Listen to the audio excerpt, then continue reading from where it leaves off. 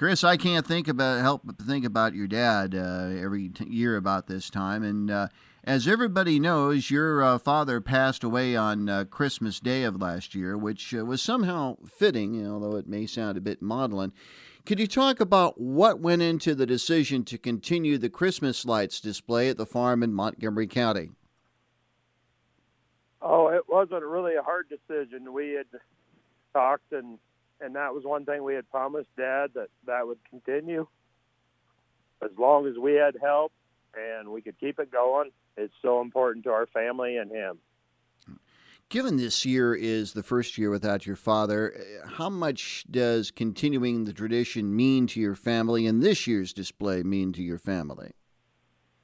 It means a lot more this year, we think. It's one way of us to be in touch with him still and know, it was something he enjoyed so much that we can continue. Let's take us back a little bit. How did this whole tradition of setting up the Christmas lights every year at the farm, how did this whole thing get started 40-some years ago? Well, actually, we're probably pushing over 50 as near as we can tell. Everybody knows the story. My father-in-law, for my dad, went to a sale and got a few sets of lights, put them on the fences, and us kids enjoyed them.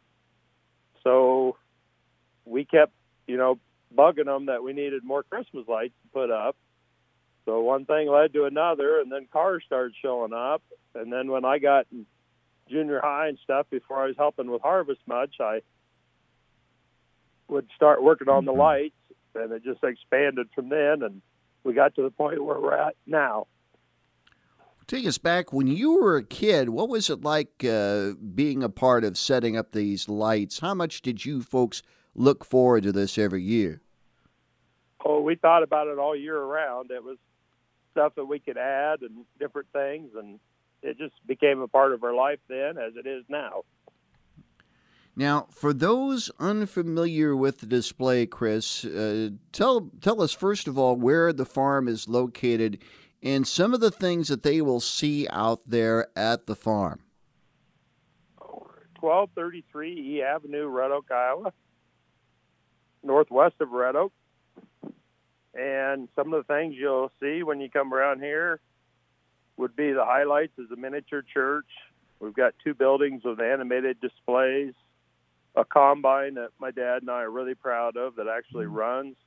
We drive it in the shed, and after we're done with lights, we drive it out for the lights and put it back in each year. A 70-foot tree, numerous cutouts, a Ferris wheel, a merry-go-round, a helicopter, an 18-foot soldier.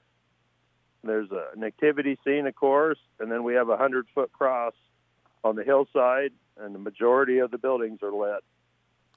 Now, I was out there last year, and it was just amazing to see some of these things that you were able to light up for the display. Is there any particular part of this display that was the most painstaking, that required the most amount of work to set up?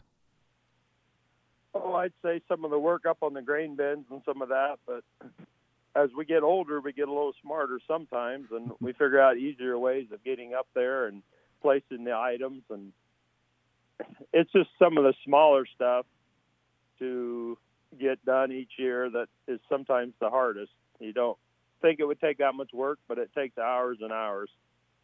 How has the technology changed in the 50-some years you've been doing this display? How has the lighting and all the text that's used for the display, how has that changed over the years? Oh, with LED lighting in the last 10 years, it's just incredible. It's made our power load so much lighter. I mean, we're probably 1,000, 1,200 feet out from our main power supply on the farm, on the hillside, and we wouldn't be able to do that without the LED technology where it just don't pull no load, and that's made it so we can expand out further and add more stuff. So that makes it a lot more fun for us, more things for people to enjoy. Is there anything new to this year's display? Any characters or any display, any features that you've added that's new to this year's display? two items that we added this year, as we talked a little earlier, with the loss of Dad, and then we lost Jack's son-in-law, Miles Russell, that ran Russell Electric, that helped us out a lot with the lights, with the electrical side.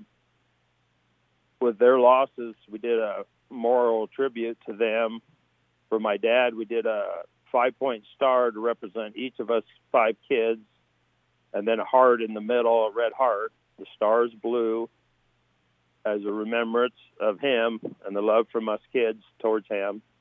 And then for my brother-in-law, we did a large light bulb, and we did a remembrance that way to him of all his help and his years. You mentioned the help there that you've received. Take us through the process of setting up the lights. When do you folks start putting the lights together, and how many people were involved in this year's display or have been involved in this year's display over the years? Dad's partner, Sandy Severin, of many years, she started around the 1st of October, putting up all the grounds. She does the low stuff on the fences, the houses, the garage, the hog house. And once we get done with harvest, the rest of us pretty much switch gears from harvest straight to Christmas lights. I guess the rest of our helpers would be my wife, Christine, my brother, Kirk, and his son, Jordan, brother-in-law, Scott, and his son, Garrett Suchstein, my sister, Teresa, and her daughter, Michelle, and then Caitlin Suchstein does our Baird's Christmas Light Facebook page that has really become popular. I just can't imagine the number of people.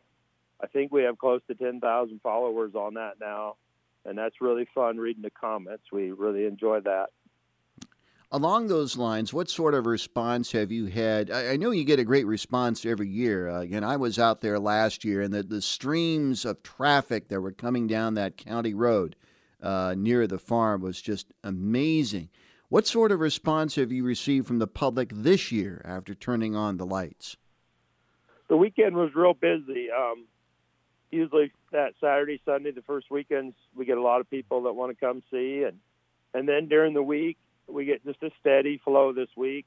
It really makes it good because we can work on stuff and there's always, you get it working when you put it up, and then it mysteriously quits working. So there's always things that we need to work on and adjust. Some people may not notice it, but we notice it. So we're kind of fussy on some of that stuff the way we want it. Again, the farm is located at 1233 E Avenue. What hours are the lights turned on? When can people see the lights, and how long are you going to have the display up? 5 till 10 p.m. every night of the week. We've got them on timers, so when I say 10, they're going to start shutting off at 10. We just had to reduce the walking and stuff to get them shut off, so we put a lot of them on timers to help with the turn on and turn off on them. But they'll run through New Year's night and be the last night. Well, Chris, we thank you very much for being. This was kind of a tough thing, I know, for you to talk about, and we appreciate you coming on this morning, and we appreciate you and your family for keeping this tradition alive.